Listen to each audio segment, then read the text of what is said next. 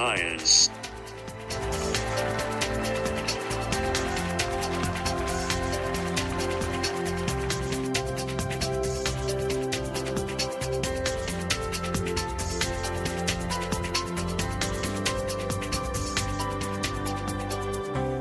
It's great to be back with you again this week for another edition of Love and Science. I look across from me, though, and I see an Andrew Glester who looks absolutely shattered. What have you been doing? I've been busy doing... I've been at the Gravity Fields Festival up in Grantham. Famous for being the place where Isaac Newton was born and nothing else. Now look, let's just remind everybody. Last week we were talking about the fact that you have been working with your colleague Tom, who came on the show last week, on a show called The Lesser Sun. So just quick potted review of what that's about. The Lesser Sun is a story. Well, it's not a story. It's a show, sort of a comedy lecture about the 400,000 people who got us to the moon. Right. And then the several 100,000 people who are still working on things to do with the moon. Yeah. And that's what it's about. Right, and you've taken it to Grantham. We were talking about that last week. And then why are you? Is it just such an incredibly tiring show to do? Then, well, it's funny because when I answered that question last week, the show was about something else, right? So what happened was we changed the show quite a bit. We realised what the show was about sort of halfway through the first performance, and then reshaped it for the second one. So there was a lot. It's a funny thing when you make a show until you do it in front of an audience. Yes. As I'm sure other people in the room will know. Yeah. Until you do it in front of an audience, you can't really know how it's going to go. And we had 7 performances of it. It got better after the second one. The first one was great. Second one was an absolute disaster. Oh no! And then we had another performance. I can't believe it was a disaster. It wasn't our fault, that one. Oh, right. It was the location. The place we were performing got swamped by young toddlers running and screaming, who weren't as appreciative as you might have hoped. No, and that clashed with the rather large, I mean, if I might say so myself, the rather large crowd of people who'd come to see our show couldn't hear it because of the children. Oh. So anyway, we worked that out. And then, all the trials and tribulations. And then, so I did that. I did 7 shows of that. And then, very foolishly, I thought, it's a good idea to do now. I know, I'll do 3 hours of another show that I've made, which is called The Dive Tent, which is an audio journey down into the Mariana Trench. It's a very lovely thing. But basically, I should be asleep now, as you can probably hear in my voice. Well, you're doing very, very well. Well, fortunately, I've got a backup this week. Yes, that's good.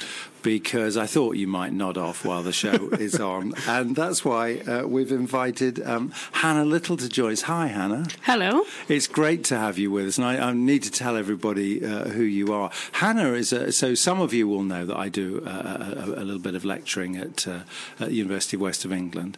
They're very kind enough to allow me to walk into a room and start talking to students for a few days a year. Hannah actually does a proper job up there, and welcome to Bristol. I know you've been here for a little while now. Welcome to the UE course, but you've already been doing that for a little bit now. But tell us a little bit about you. What's your background? Where'd you come from? It's quite a long story, though. It's okay. We've got time. We've got a whole hour. A whole hour. Here we go. So I did my... What kind of a child were you? I'll start at my undergraduate, which was in linguistics, which surprises a lot of people at UE because I now work in an applied sciences department. But I did my PhD in computer science, in evolutionary linguistics. But before I did my PhD, I worked quite a lot in science communication. So I used to coordinate the STEM ambassador scheme up in the northeast of England. Right. Okay. So science, technology, engineering and maths. So you okay. Yeah. So it was my job to kind of teach the people who work in those subjects to speak to primarily children. Yeah. Because my job was getting them to go into schools and kind of enthusing the youth. Yes. To go into STEM subjects. Yeah. And then I went off and did my PhD, and I loved it, but I missed having that very intense relationship with science communication and communicating science to the public. So that's a passion for you? Absolutely. Okay. And throughout the whole of my PhD, I was doing kind of events and coding workshops for girls, and also I did quite a few stand-up comedy sets about research, and then eventually that's led me to my job at UWE, where I'm a lecturer in science communication. Well, I want to come back particularly to the comedy thing in just a moment, because we're always interested in that on this show. But the linguistics thing, you just slipped it in there that you're a computer scientist who studied linguistics. Now, that might sound odd to people. Because sometimes it's not clear what the connection between those two things are. Linguistics is all about speaking languages. Computer stuff is all about making computer, logic systems and all that kind of thing. Why do they come together? So the lab where I did my PhD was an artificial intelligence lab, and I would say that the vast majority of artificial intelligence research is about language and how we speak and how we can basically get computers to process language in the same way that we do. I was specifically looking at how language evolves, and because we can't really know how language first started in our ancestors, because language doesn't fossilize, it's an ephemeral thing, our best guesses can be derived from kind of what we do know and building kind of models of how that happened.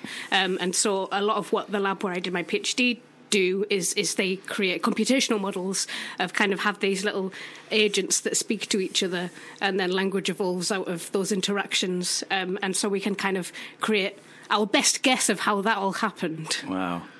That's fascinating territory. Yeah. Well, that's a whole subject, a big subject all by itself. We could spend time on.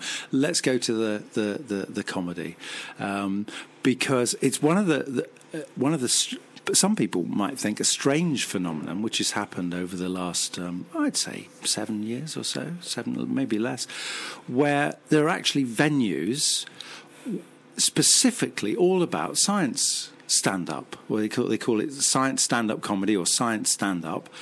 Why do you think this has come about? Why do you think we're seeing this spring up all over the place? Well, so I think the main justification for it is trying to get audiences interested in going to see science talks that wouldn't necessarily go and see something that's advertised as a lecture. Yeah. But they are likely to go and see something that's advertised as comedy. But I think largely what's driving it is a lot of academics' desires to be on stage and be stand-up comedians. So from what I've seen, it's kind of being pushed by this enthusiasm from the people who are doing it, and they really feel like they're improving their communication skills and they're improving how they talk about their science and how it kind of relates to the public, and in standing on stage and kind of giving these kind of 8-minute long stand-up sets, it allows them to make all of those connections, and also it's a real buzz. It's what we call type 2 fun. It's absolutely terrifying while you're doing it, but afterwards you really, really want to do it again. Kind of like a roller coaster. I like that. Type 2 fun. I love that. Most of my life is type 2 fun, I have to say, yeah. So when you first stand up, you think, right, I'll have a go. I'll have a go at that. When you first stand up, or you know you're about to stand up, isn't it absolutely terrifying? Oh, yeah. Yeah? Yeah, I mean... Yeah. Where was the first time you did it? The first time I ever did it was in Newcastle. Yeah. In the basement of a pub. I can't remember the name of the pub. But yeah, it was absolutely terrifying. And what kind of an audience were they? So that was a Bright Club, and these are... Bright Clubs are venues where people who are kind of self-identify as scientists or science communicators do these 8-minute sets, and the audience knows that everybody who's on the stage is kind of an amateur and they've never done it before, so they're very receptive, they're very sympathetic to what you're doing. So they haven't come armed with vegetables. No. Like and we have an MC who's a professional comedian. When I did it in Newcastle, it was Helen Keane, who's absolutely fabulous. Yeah. So she was MCing for us, and so I think the audience were largely kind of very science-interested people, yes, who kind of wanted to learn about the science, but they were also very ready to laugh, and they were very, Wow. So, and Andrew was saying earlier on that, they tried out, he and his friend Tom tried out a show. The first one didn't work quite as well as they wanted, so they started messing about with it and changing it. Is that your experience as well? That you're sitting there, you write a few jokes, you practice on your own, and somehow it's completely different when you stand up in front of an audience. Does that ring true for you? Yeah, absolutely. I mean, so the way that comedy generally works is people have these kind of tryout nights, and they try material over and over and over and over again until they refine it, and then they put it together as an hour and they call it a show and take it to the Edinburgh Fringe. Yeah. And so it's very it's very similar for science comedy. It's just comedy. You might write a joke and think it's the funniest thing in the world and get on stage and absolutely nobody laughs, and you sort of have to scrap it. But also, one joke that might really land well one night might absolutely fall on its ass the next night, and you can't really know until you're in the room and you're feeling it and you kind of feel where you want to go with it. But I don't think I've ever given the same show twice, because you're always rewriting stuff as you do it. And do you ever make stuff up on stage? Yes, because I'm not somebody who prepares a lot. I don't have a script and stick to it. I ad-lib quite a lot. I mean, both. We'd never do that on this show. Absolutely not. No. As you can tell. But I do that when I'm lecturing as well, right? If I'm in the room and I obviously structure my lectures and I have the content there when I go into the room. But if kind of a specific subject seems to be interesting the students specifically, or we go down a bit of a rabbit hole, but I see that it's very interesting and it's really stimulating the students. We'll go down the rabbit hole. I don't mind going down rabbit holes. But I think I do the same thing on stage. If I start riffing on something and it's working in the audience, I can see the audience are enjoying it. I won't stop. Yeah. I've never done stand-up comedy. Sometimes I give talks and people laugh, and hopefully they laugh with me and not at me. And I try not to get that confused, unlike some presidents of the United States. But presumably, when you walk out in front of an audience, you that is a critical moment, isn't it? Because they're making their mind up whether they like you, whether they're going to go with you or not. I mean, is there anything special that you do at the top, or some attitude that you go out with that kind of helps get that whole process going? I think it really helps to have a warm-up act. I did a set recently in Bristol and I had no warm-up act, and I really felt it. That was like, suddenly it was my job to warm up the audience, where I've never really experienced that before. I've always had somebody on before me. So they go from cold to laughing, and it's your job to start that up. Absolutely, and I think that's why Bright Club works so well, because we have a professional MC whose job it is to warm the audience up. So kind of people who kind of stand up as scientists or academics who've never done comedy before, it's not their job to do it. It's somebody's already done it, and they've kind of introduced this person as somebody who's never done it before, and that kind of creates a welcoming environment for the comedian on stage as far as the audience are concerned. But so for me, I always make sure I load jokes quite a lot at the beginning. If I don't have a warm-up act. But something is likely to work. You've tried it out before. And also, I think my general attitude is, people can see where I'm at when I walk on stage, that I'm not kind of one of these holier-than-thou scientists. I'm very relaxed. I've got this accent, Anyone who meets you would see that. And you, is there a kind of a hierarchy? Because the thing about science stand-up is, well, it's comedy around the theme of science, but presumably for that very reason, it's part of the whole science communication agenda. We want people to talk more about science and so on. If there's a hierarchy for you, I know you want both, but if you were to choose, what's more important, to have a great evening or have people go out there bit more interested in science? Or is that an unfair question? Is this similar to the question of kind of if you've got a really amazing joke but it's slightly scientifically inaccurate, would you keep the joke? I hadn't thought of that. That's a very good question. Yeah, but I've got a perfect answer for this question, which is that I would always do the perfect joke and sacrifice the science. Yeah. But then afterwards, once everybody's laughed, would say, actually, that was a bit inaccurate because of this, this, and this, and just become really intensely nerdy about it. And then the joke kind of comes out in the fact that I'm a scientist who's being really pedantic, and Yes. it's kind of you can play both angles of being this this comedian, but also this really pedantic scientist Yeah, at the other yeah. side, and it works well on stage in a kind of comedy set, I think. Yeah, yeah. So I don't think you have to choose. No, I think one of the scary things, because you might know, I sometimes talk to people about talking in public and so on. And I say to them, well, if you tell a joke and people don't laugh, you just keep moving, because if you're presenting an idea, it doesn't really matter that much. It's nice if people laugh, but if they don't go. If you're a comic, if you're a stand-up comedian, people need to be laughing every 20 seconds or so. And that makes it particularly terrifying, I think. Do you agree with that? Yeah. And I would certainly say that there's been occasions when I've been halfway through a set and people haven't been laughing. Yeah. And then I've said to my friends afterwards, oh, there was a big gap in the middle there where Yeah. there was no jokes. And they said, yeah, but people weren't laughing because what you were saying was interesting. And they were like listening. And that's why right. they weren't Yeah. acting as if you were a comedian. Yeah. Because you kind of walk in this tightrope of being both a comedian, but also talking about academic stuff Yeah, that people yeah. do find interesting. Yeah. And the audience don't always know how to act. And Yes. the comedian doesn't always know how to act, and it kind of Yes. creates a slightly weird environment, but I don't think it's unenjoyable, because Yeah. the feedback I've had is that, yeah, you shouldn't worry about that gap where nobody's laughing, because the reason why they're so quiet is because they're listening to you, because they want to hear what you have to say.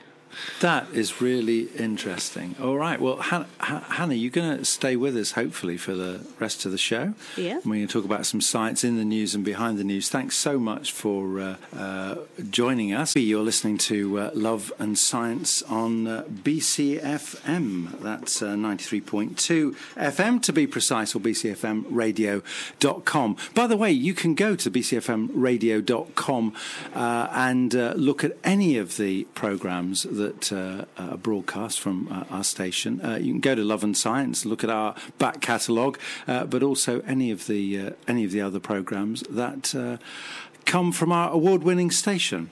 Well, we're joined by Andrew and I are joined by Hannah Little, and we're going to have a look at some of the science stories that are in the news. And the first one, of course, would be a big favourite for Andrew. It's to do with the planet Vulcan. Apparently, they found the planet Vulcan, the home planet of Mr. Spock. And I should just stress, this is not a programme about science fiction. We actually mean this. The planet Vulcan has been located. Tell us about it. Yes. It's a bit odd because I've been watching things about it on television for years, so it seems surprising that science has only just caught up with the science fiction. So the planet Vulcan is where obviously Spock comes from in Star Trek, and it is around a star in the Star Trek universe called 40 Eridani A. I don't know if that's how you say it. I've only ever seen it. Sounds good to me. Yeah? You having that, Hannah? Is that okay with you? I don't know. Okay. I'm going to be honest, I don't know. Okay, that's fine. That probably no one else does, so it's fine. We'll carry on. We just say it with conviction. Yes, it's 40 Eridani A. Yeah. And it's a star in you can see it with the naked eye from Earth, and the writers of Star Trek at some point during the process of writing it decided that was the star that Vulcan was orbiting. Right. Now, what we found now, in fact, is that there is a planet actually orbiting that star. So, of course, you would say that was Vulcan. And the fiction came first. Yeah, the fiction came first, but the Enterprise was up there, so that's how they found it. Yeah. I assume. No, they found it using the Dharma Planet Survey, which is designed to hunt down relatively small planets around relatively bright stars. And this planet is, the star is not too dissimilar to ours. It's quite a similar star to ours, not quite as bright as ours, similar sort of sunspots on it, and that which tells you about the activity on it. So it's not too active. It's not throwing out too much radiation into its solar system for it to cause a problem for life on a planet. But the problem with this planet that we've found is that it's a little bit too close to the star for it to be in what we call the Goldilocks zone, which is not too hot and not too cold. Even so they say it's a bit orange Yeah. because it's a little smaller and a bit cooler than our sun. But this planet is too close. It's too close if we go by our current understanding of where liquid water could be. Right. But you might there are. If you look at it the other way, we've got Earth, Mars, and Venus in the habitable zone, and only one of them, as far as we know, is currently habitable. And there may be moons of planets outside of the habitable zone where those moons are in the habitable zone of that planet, because the effect of that planet might warm or cool the moon enough, so that moon would then be in a habitable zone, which isn't the habitable zone of the star, but the habitable zone of the planet. So it's possible that there are even areas of this planet that are habitable, or it might just be that life there is not quite as we know it. It's life, you might say, but not as we know it. Very nice. For some reason, I had it in my head that Vulcan was on the other side of our sun, but I don't know if I've just made that up in my head and I now need to. It's on the other side of our planet because it's only visible from the southern hemisphere. Now, there was a fellow years ago wrote a book called Worlds in Collision. His name was Velikovsky. Yeah. And Velikovsky thought that there was a planet like our Earth, but on the opposite side of the sun, so we would never see it. Yeah. And there's no evidence for that theory, I don't think. But, that's not Vulcan. There's a link. I got really distracted because there's a link in this article on space.com to the 10 best Star Trek episodes ever. That's a difficult list to make, isn't it? What's number one? The 10 best is The Measure of a Man, which is Next Generation. Number 2, The Trouble with Tribbles. I mean, you can't go wrong with The Trouble with Tribbles. That's amazing. We have a guinea pig in our house called Tribble, named after the Tribbles there. But yeah, I mean, there's only one way to find out what the top 10 Star Trek episodes of all time are. Now, I'll indulge this just a minute longer. So, Hannah, this always happens to us. But sorry. If we're talking about Star Trek for a moment, what's your favourite series? Oh, of that's Star a tricky Trek? one, isn't it? Yeah, types of Star Trek. They've all got so much to offer apart from Enterprise, so it's very hard to pin that down. I can't do that. My honest answer is, so you really don't like Enterprise? Okay. Let me put it this way: basically what you're asking me is, what's your favourite roast dinner that you've had? Right? Yeah. And it's like, well, they're all great, yeah. Yeah. And then just once you had a bit of an iffy nut roast. It was good, but it wasn't quite up to the standard that you would want. It wasn't quite moist enough. And that would be Enterprise. Enterprise is my favourite. Really? Yeah, but I'll tell you why. It's because you like dry nut roast. Well, I'm a vegetarian and I do enjoy a nut roast. But it's because it was the first series of Star Trek I'd ever seen. I grew up watching Enterprise. It was the first thing I ever watched. And I got really into it. Yeah. And so that intense feeling of being really into a program I first experienced with Star Trek in relation to Enterprise, and therefore it has this kind of really weird place in my heart. And then I just upset people constantly by having that feeling. I think that's okay. I mean, it's not as bad as those people who experienced the Phantom Menace and thought that's what Star Wars was. I mean, seriously. But joking apart, it's a wonderful discovery to find this planet orbiting the star that Vulcan orbits in the Star Trek universe. There's only one way to celebrate, and that's to watch as many Star Trek episodes, all films, as you can in the next 7 years of your life. All right. Okay. Well, look, let's move on from that because some more space news this week. This is from the source we're looking at is from UPI, the news service. Titan, Saturn's largest moon, is home to massive dust storms, apparently.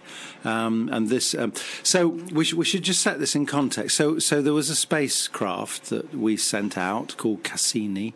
Cassini went around. It looked at various planets. It took particular interest in Saturn and some of the moons of Saturn. It's now crashed, hasn't it? It has. Deliberately crashed because the mission is over. But there's an enormous amount of data, which is going to take years for astronomers to go through. And it turns out that they've found that one of the moons of Saturn, Titan, has these massive dust storms. Yes, indeed it does. And it's fascinating, actually. Speaking about these planets where there are possibly habitable moons around them, Titan looks as though it's potentially, it could be habitable, again, with life, but not as we know it, because it does have liquid oceans and rivers on it. It has weather. We've discovered it has a wind system, which is quite active. It's blowing dust around, and we can actually see... I believe they've been able to see effectively the dust around the equator of Titan is being shaped by the winds, and the way that sand dunes are here on Earth.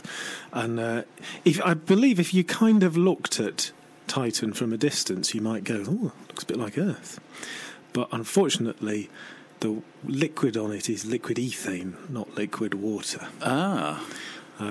So again, possibly where there is liquid on Earth, and not the kind of liquid you might think there would be life, like for example around hot smokers, around in the depths of the ocean where there's no light, the sun can't get to it. There's life there. It's possible there's life on these other planets, but this is about dust storms, and I've got all excited again about life on other planets. This is about dust storms on Titan. The moon of Saturn. A wonderful place and a wonderful discovery. So it's just not the sort of thing you're going to be able to sort of dive into no. an ethane lake, because it's going to be incredibly cold. Yes. But then you could get out and dust yourself off, get a dust bath, like the birds do in your garden. Have you seen that? Now you could get one of those on Titan, turns out. Are you into space science, Hannah? I enjoy a bit of space, but I wouldn't say it's my expert subject. Yeah. And what about science fiction? Oh, yeah. Oh, well, you're going to be okay on this show. I love sci-fi. No problem. Is Arrival the best film of all time? Yes. Thought so. Oh, I have an Arrival tattoo on my arm. Do you? Yeah. Well, let's hear about that later. A bit more music on BCFM. So we've been talking space. We're going to go back to space for just a moment or two. So something which has happened almost in our backyard, which is we've landed on an asteroid. A Japanese spacecraft chased an asteroid, landed on it, and has been sending back pictures. And I think there was a load more pictures, Andrew. There are some absolutely wonderful photographs on the surface of this asteroid. The thing that really struck me is, I probably should have realised this, but it struck me is the boulders all lying around the surface of the asteroid. I kind of think of asteroids as flying through space. You wouldn't think that there'd be just boulders lying on the surface of it, It's like weird. Yeah. But obviously it's the gravity holding them in there. Yeah. It is weird. I mean, I don't know what I would imagine. I just thought it was like a big lump of rock. Yeah. But it's got some interesting stuff going on. Yeah, no, it's brilliant, isn't it? I don't really know what to say apart from get online and look at them. I did feel slightly when you started that we had landed on an asteroid and were broadcasting live from it, which we're not, sadly. That would be an interesting show to do, wouldn't it? Yeah. So, have you got a link there where people can look? It's the Japanese Space Agency. It is. There's the Japanese Space Agency. There's you can find them on the Japanese space agency Twitter thing. So that's JAXA, JAXA. Yeah, JAXA. So yes, yeah. I think that's what I meant to say. Yeah, JAXA. JAXA. Yeah. And if you can't find it by doing that, just search for rovers on asteroid, and that's nothing to do with Bristol Rovers. So don't worry, Bristol City fans. You can also Google that. All right. Okay. Now, I don't know. Are you keen TV watchers? Either of you? I don't. The reason I ask this question is because I meet with students every year, and we talk about science on radio and science on television. And I'm frequently being told, no, we don't watch television much. You know, we watch loads of YouTube and occasionally a bit of telly, which we download. Netflix, Amazon, radio. No, not that much really. We just listen to music. We stream. However, we do know that still millions and millions of people, fortunately, otherwise I wouldn't have a job, listen to radio and television. One of the things that I love, because I find it's a fantastic resource, is to go to the BBC iPlayer site, and some fabulous documentaries there. And there's one out at the moment about Hedy Lamarr. And just let me see if I can see what this is actually called, because we have put it down. It's called Hollywood's Brightest Bombshell, the Hedy Lamarr story.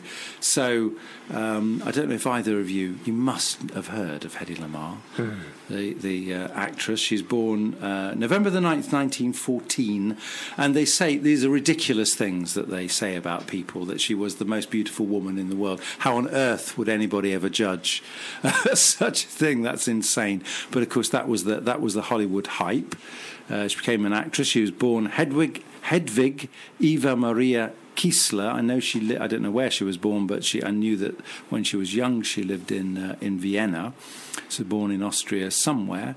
She died January 19th, 2000, and she was incredibly famous for Scandal.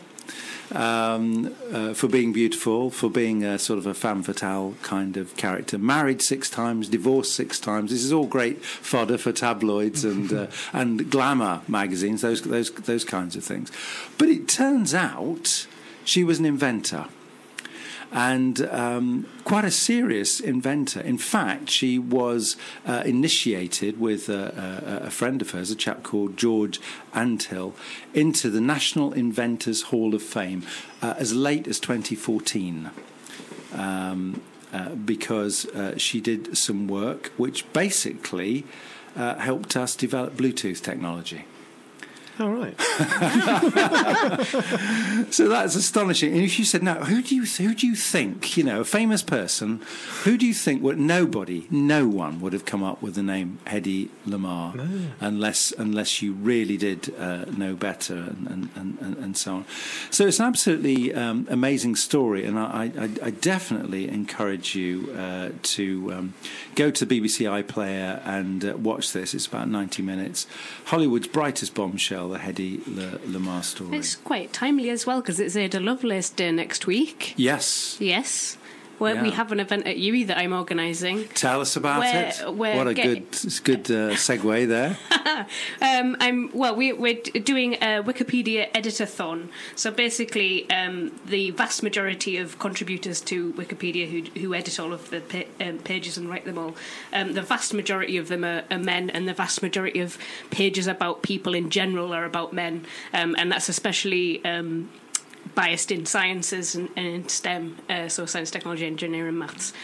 So what we're doing is we're going to get a bunch of people from the department, the Applied Sciences department, and obviously they know a lot about the influential people in their field, and we're going to try and diversify the profiles on Wikipedia to try and get more profiles up there that are from more, specifically for more women, because that's what Ada Lovelace is all about, but also from more BIM scientists and scientists from countries that aren't the UK and the US. Yeah. It sounds great. I mean, we always try and acknowledge Ada Lovelace Day on the programme here, and the interesting thing, again, if you were to say to people, who do you think came up with the first algorithm for a computer, or the first piece of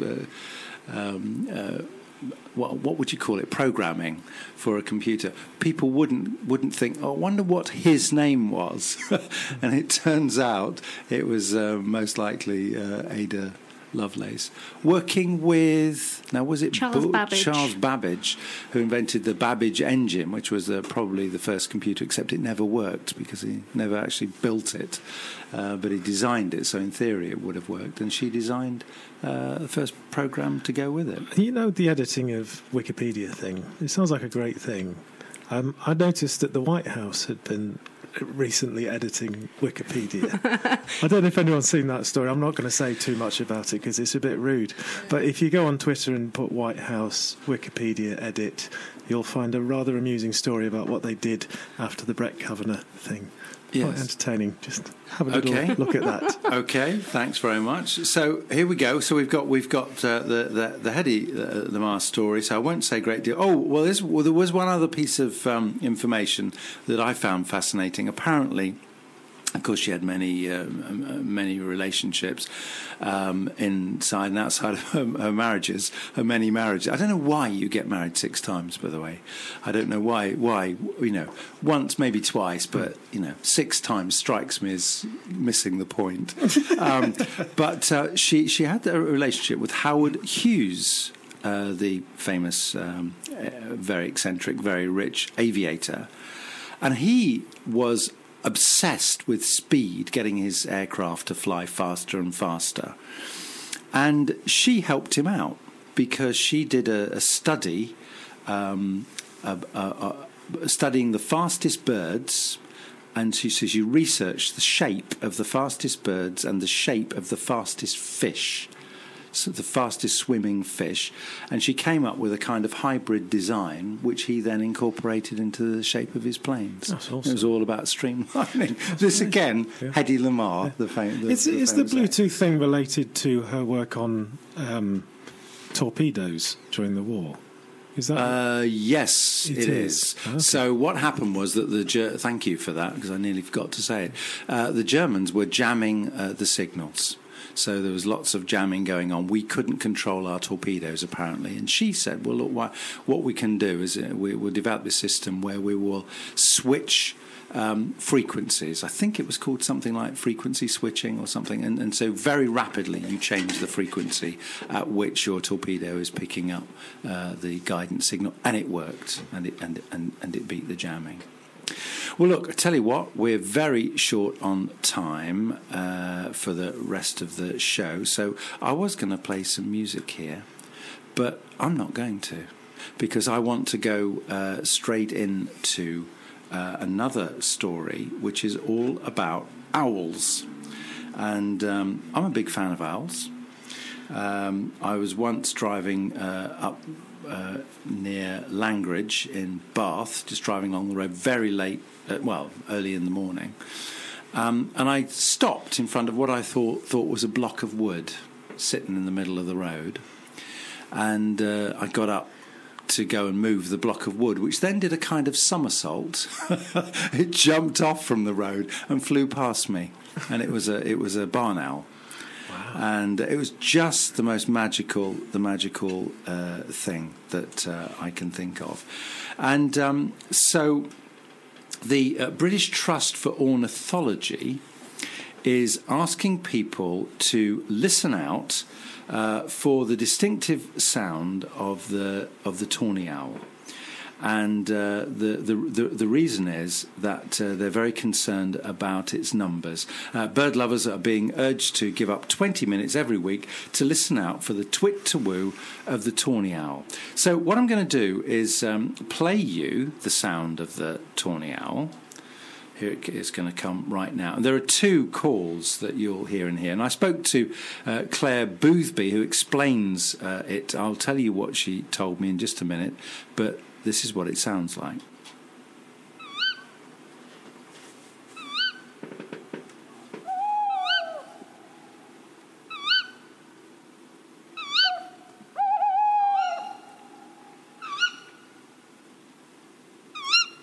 So there's the characteristic call of the owl with a sort of screechy noise. A keywick, as it's described to me, this. And Claire Boothby says that the hooting sound is that noise there is a territorial call by the males, and females can do this as well. But the sharp keywick, that noise, is a contact call, which is often made by the females. There we go. And the idea, anyway, of this story is to listen out for the call, and Claire Boothby says you can even do it from the comfort of your bed. Light pollution, urbanisation are thought to be impacting populations. The conservation status of the tawny owl recently changed from green to amber, signalling a growing concern for the species. Now, from the 30th of September until the 31st of March, they are running this, the BTO are running this survey. And they're saying it's not essential that members of the public listen every single week, saying that any data is useful, even locations where an owl call cannot be heard, as this indicates where the species is missing. I've got a top tip for you on that one. Yeah. If you go outside and listen for 20 minutes on a dark night for a tawny owl, by the end of your 20 minutes, your eyes will be perfectly dark adapted to look at the stars. Ah, so you can... I was going to say you could kill two birds with one stone, but that's such an inappropriate thing to say at this time. Yeah. So there you go. And I was the story that I really wanted to get to before, because we had a great time talking about science comedy and Star Trek and all kinds of things like that, is that I wanted to talk about slugs. And one of the reasons is that we were watching the television the other day, and my partner appeared on a television programme. I didn't know about this. Apparently she'd been in a garden centre, and somebody walked up to her and said, what did she do about slugs? And suddenly there she was on the One Show talking about slugs. So there you go, that's Becky. See, she's a dark horse. Becky, I've been on television. What have you been doing today? I've been on television. So there's been a survey about home remedies about slugs. Now, talking about slugs, I must just say it's fantastic. We've got John Ford in the studio. Hi, John. It's great to have you with us. Sorry, no, I don't know why I made that link in my head. That's just... It's totally comedy influence today. It's comedy influence. Totally inappropriate. But do you have trouble with slugs in your garden? No, but if you've looked at my social media feed, you will realise that I've got trouble with badgers. They've wrecked my lawn. Really? My lawn looks like a practice field at a golf club. Because they dig lawns up, don't they? Because when they can't find soft, juicy things to eat, they actually get underneath lawns. Well, they're looking for leather jackets at this time of the year, which is the pupae of the crane fly, which is the Delta longlegs, which is coming out at this time of the year. So right. That's what they're looking for, yeah. They're looking for those grubs. They've completely wrecked my lawn, yeah. I even tweeted Brian May and asked him for some advice. But did you? Did he reply? No. that would be good. Yes, because he's a big Badger. Oh, he's a big Badger fan. Big Badger supporter. He wouldn't like me to... all he'd want me to do is put more grass seed down for them to make the lawn grow. Is that that's presumably what you're doing, right? You're just helping the badgers. Yeah. I don't. You're not culling them, are you? I've come up with a cure though. Yeah. Oh yeah. I don't want to hijack cure. No. It's tell it. No, well, tell us. I've been researching how to get rid of badgers, and the most effective thing is male urine.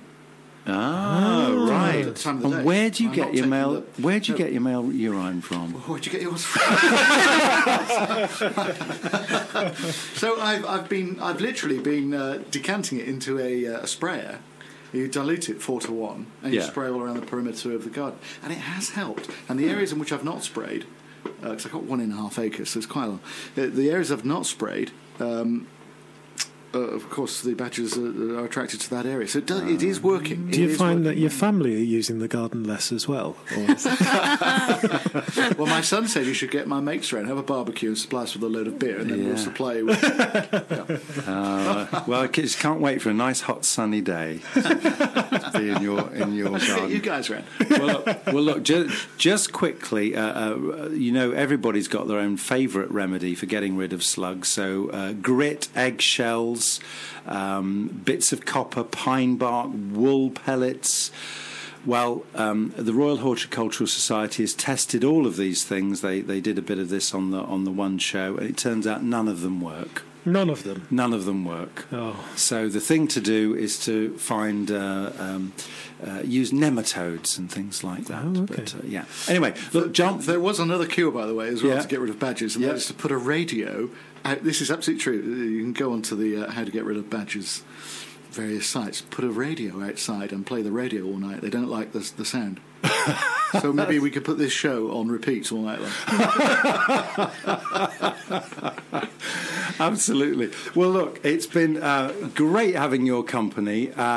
It's been a real pleasure to have Hannah Little on the show. So thanks, Hannah, for joining us. You will come back, won't you? Yeah, of course. Thanks for having me. All right. And, from Andrew and I, as usual, don't forget to stay tuned to BCFM, because after the news, John Ford is very wonderfully getting Bristol home. And have yourselves a very good evening. Don't forget to join us again next week. Love and Science.